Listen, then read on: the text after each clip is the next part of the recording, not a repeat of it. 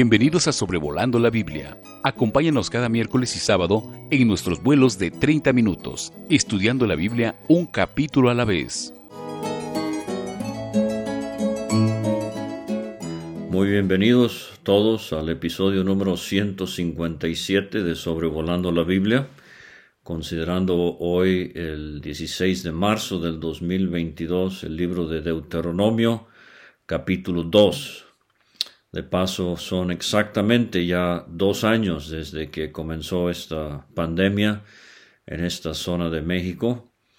Y gracias a Dios por sus oraciones a favor de este proyecto, en el cual Dios nos ha ayudado a llegar ya al 5º libro del Pentateuco, los 5 libros escritos por Moisés al comienzo de la Biblia.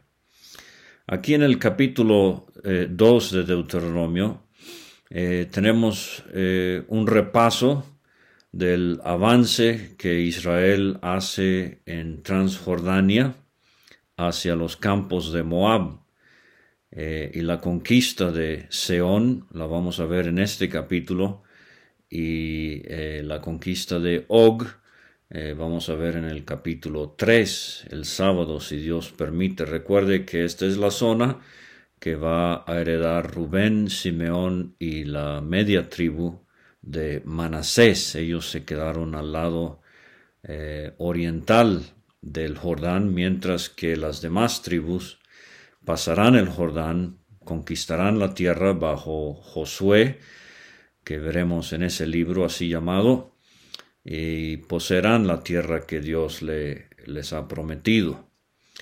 Vimos ya en la introducción a Deuteronomio, en el episodio anterior, que Deuteronomio repite la ley, es la segunda ley, pero más que repetir, recalca, enfatiza y a veces expande lo que hemos visto en el Éxodo, en Levítico y en Números.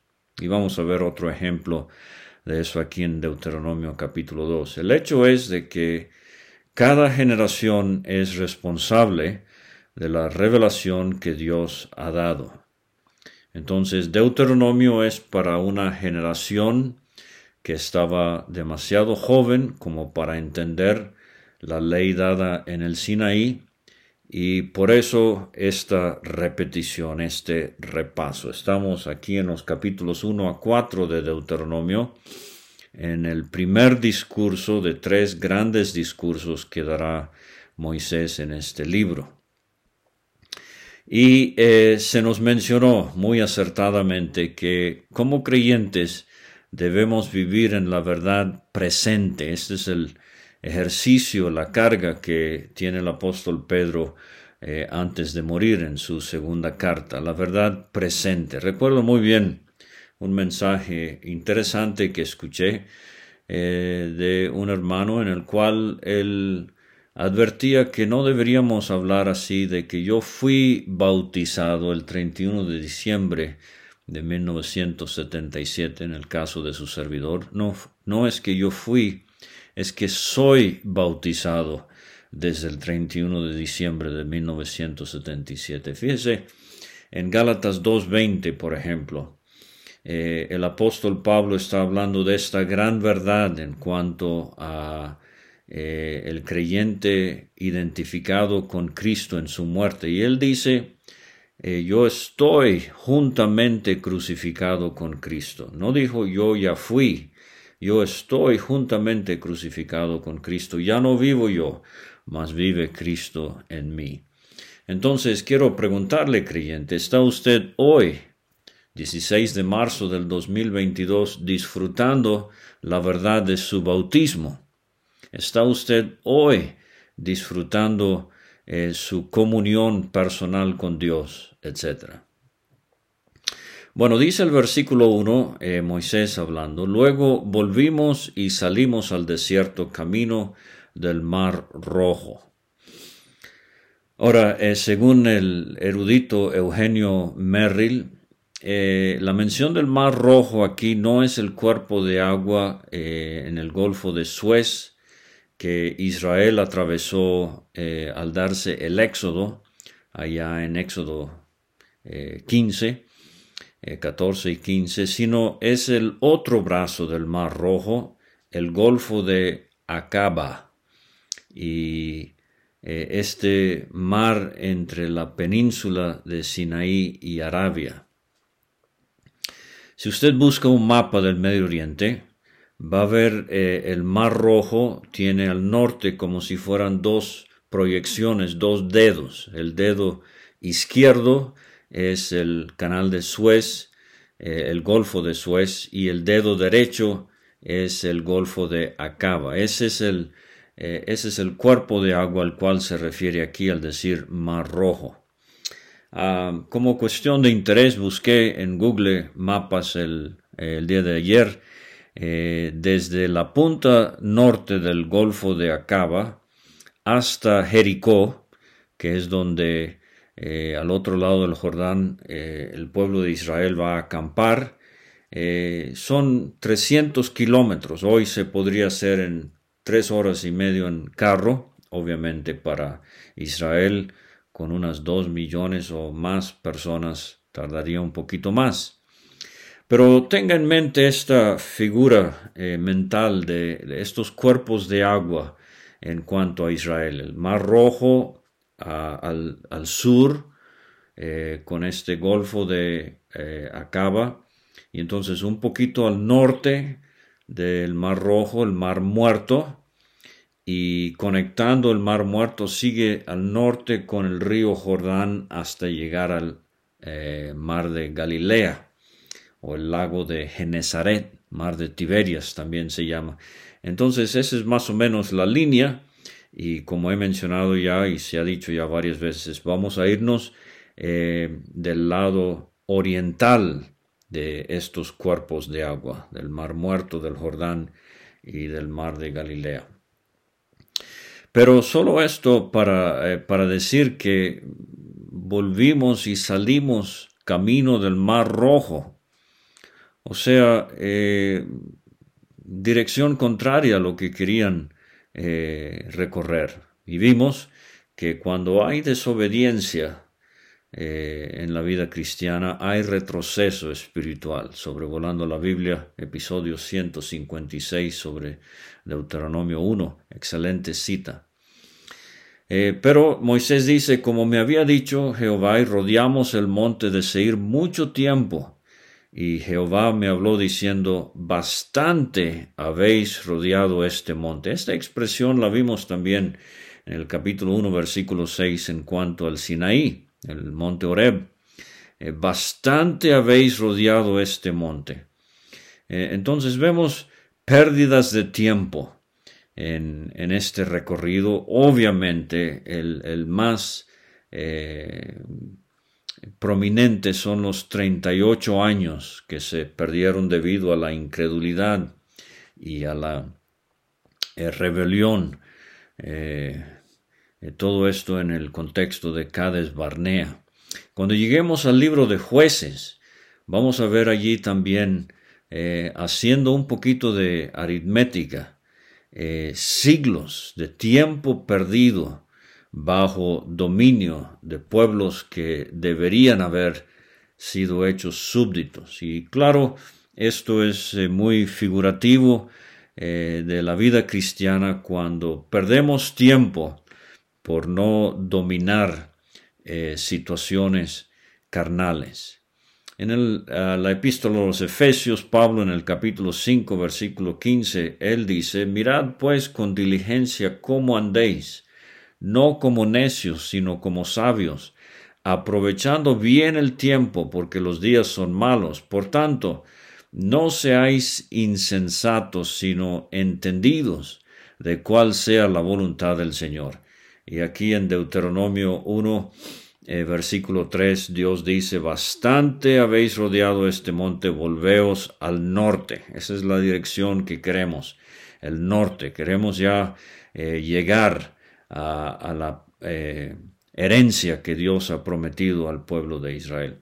En los versículos 4 a 8, Dios advierte, tenemos una prohibición divina aquí, Dios advierte que van a dejar a su hermano Esaú en paz, los edomitas. Manda al pueblo diciendo, pasando vosotros por el territorio de vuestros hermanos, los hijos de Esaú que habitan en Seir, y esto lo vimos en Génesis 36, ellos tendrán miedo de vosotros, mas vosotros guardaos mucho, no os metáis con ellos. Porque no os daré de su tierra, ni aun lo que cubre la planta de un pie, porque yo he dado por heredad a Esaú el monte de Seir. Compraréis de ellos por dinero los alimentos y comeréis, y compraréis de ellos el agua. Por ejemplo, allá en esa parte del mundo, en el desierto arábigo, llueve 12 centímetros de precipitación al año. Aquí en México, el promedio al año es 1000 centímetros. Entonces, agua era algo muy, muy escaso, como hemos visto ya en estos episodios. Dios dice, Jehová tu Dios te ha bendecido en toda obra de tus manos. Él sabe que andas por este gran desierto. Nada te ha faltado, Dios ha estado contigo. Qué hermosa expresión de la fidelidad de Dios. Y como he dicho, a 2 años de la pandemia, podemos nosotros también izar nuestra bandera y decir, Jehová nos ha bendecido. Ebenezer, hasta ahora nos ha ayudado Jehová. Y se alejaron del territorio de los hijos de Esaú. 2 veces Dios enfatiza este vocabulario, vuestros hermanos. Entonces, una repetición de cómo debe haber comunión entre hermanos. Es una lástima cuando nuestros enemigos son los hermanos en la fe. Juan los llama sus amigos en su tercera carta. Saludad a los amigos, cada uno por su nombre, cada uno en particular. Seir, dice la Biblia de Estudio de la versión latinoamericana, su editor Eduardo Hernández, es Edom, camino de Arabá, el camino que va de Elat y Ezión-Geber, en la punta norte del Golfo de Acaba, como he mencionado, hacia el Mar Muerto, unos 160 kilómetros al norte. En lugar de usar el camino de Arabá, los israelitas viajaron por el este de Edom hacia el norte por la tierra de Moab.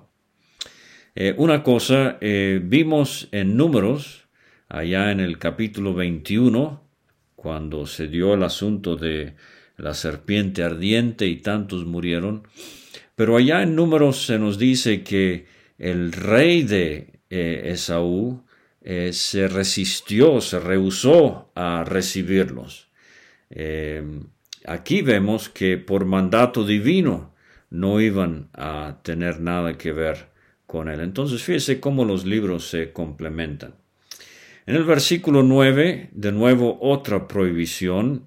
Jehová me dijo, no molestes a Moab, ni te empeñes con ellos en guerra, porque no te daré posesión de su tierra, porque he dado a Ar por heredad a los hijos de Lot. Entonces, Esaú era hermano de Jacob, parientes de los israelitas, y aquí tenemos otros parientes, un poquito más lejana el vínculo sanguíneo, pero son los moabitas, como ya sabemos de Génesis, son hijos de Lot. Y ahora en los versículos 10 a 12 viene lo que algunos eruditos creen que es un paréntesis añadido por alguien después de que se dio la conquista, por lo que dice al final del versículo 12. Sea como fuere, si es Moisés describiendo lo que sucedió cuando conquistaron Transjordania, o si es alguien añadiendo esta nota editorial después de la muerte de Moisés, no afecta en absolutamente nada la inspiración de la Biblia. Los emitas habitaron en ella antes, pueblo grande y numeroso, como los hijos de Anac. Emitas eran un pueblo similar a los hijos de Anac. Los vimos en capítulo 1, versículo 28, y en Números 13, 22 son la causa, estos hijos de Anac, de la incredulidad. Pero vamos a ver que Josué los derrota en el capítulo 11, y para esto hay una gran lección que voy a mencionar en un momento. Por gigantes eran ellos tenidos también como los hijos de Anac, y los moabitas los llaman emitas. Y en Seir habitaron los horeos, su identidad algo incierto, pero también enemigos a los cuales echaron los hijos de Esaú y los arrojaron de su presencia y habitaron en lugar de ellos, como hizo Israel en la tierra que les dio Jehová por posesión. Ahora, de nuevo, si este es Moisés describiendo lo que está sucediendo en Transjordania, o si es otro escritor añadiendo esta nota después de la conquista, sea como fuere, no afecta la inspiración, porque bien podría referirse a la porción de la heredad al oriente del Jordán, de Rubén, Simeón y la media tribu de Manasés,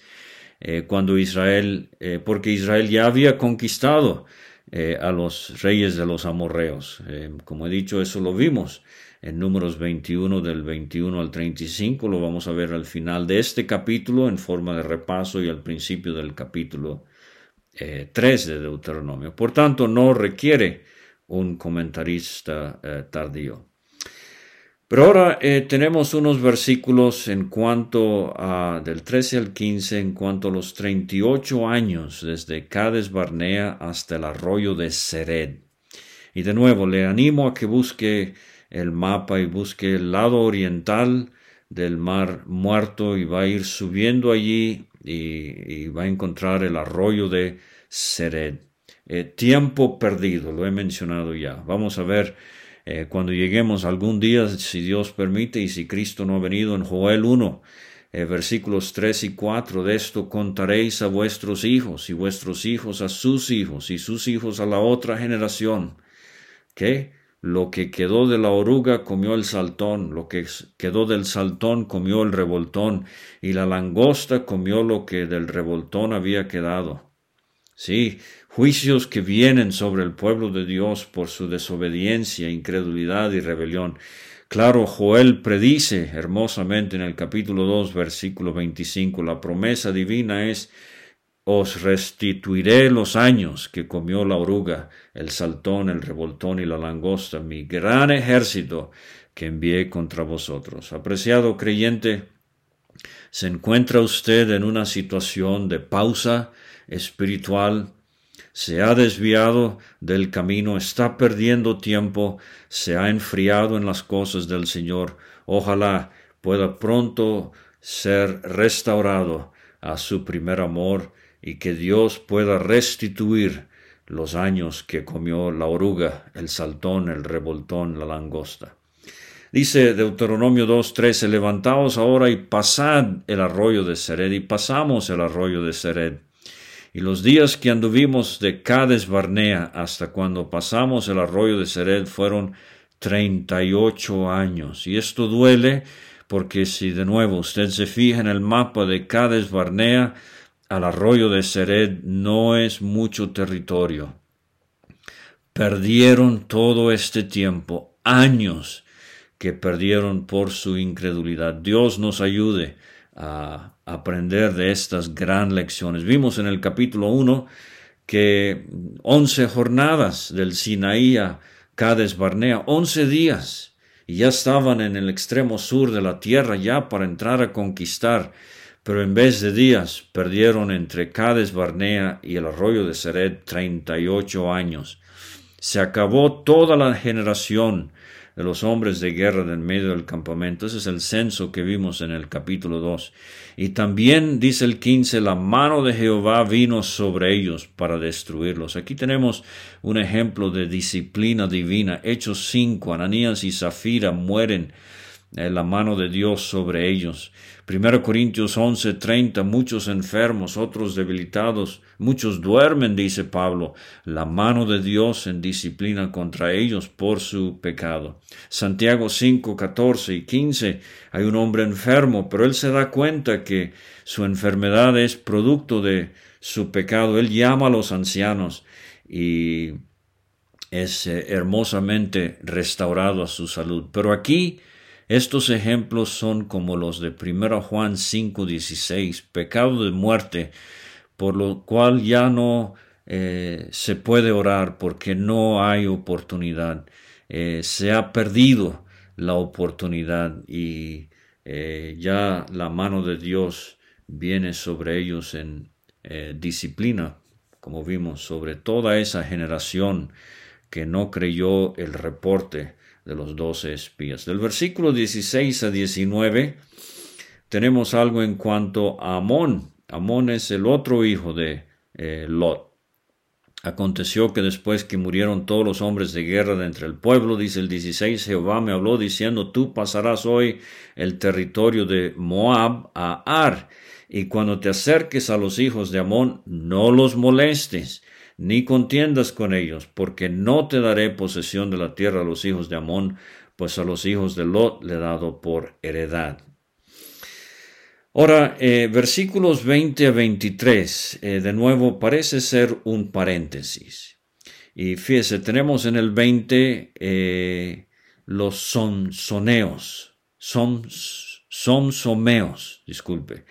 pueblo grande y numeroso, alto como los hijos de Anac, los cuales Jehová destruyó delante de los amonitas.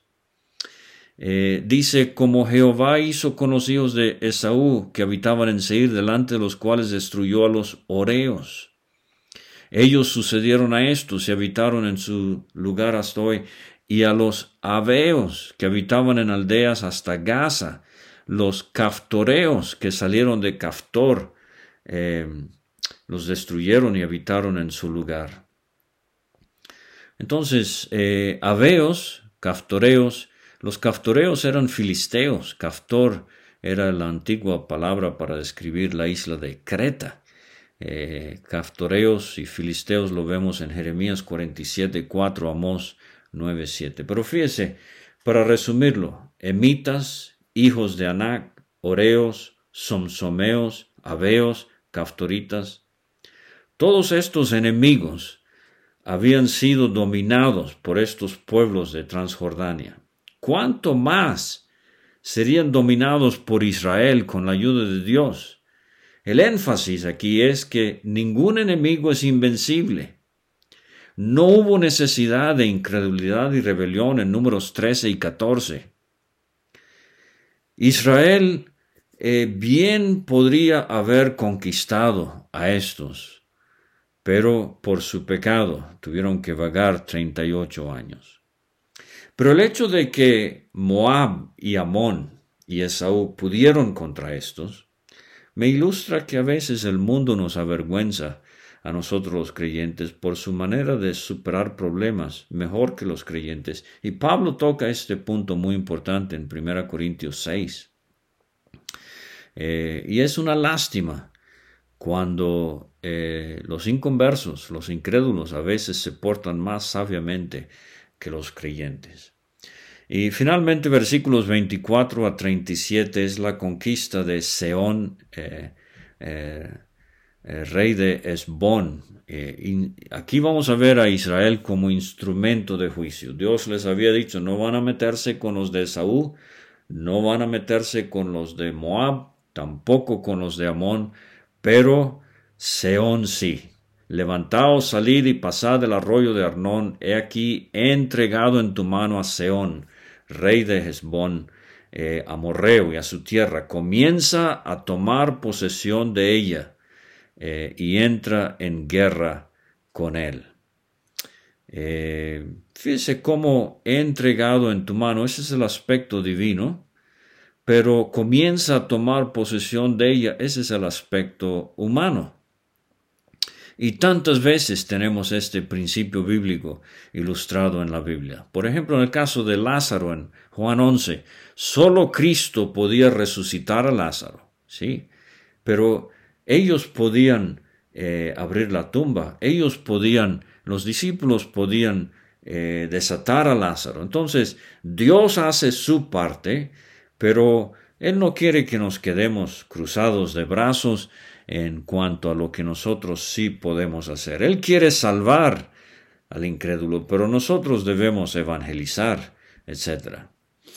Entonces, dice el 28, la comida me venderás por dinero, comeré el agua también que me darás. Este es Israel tratando de hablar con el rey de Edom, como hemos visto ya, pero él no quiso cooperar.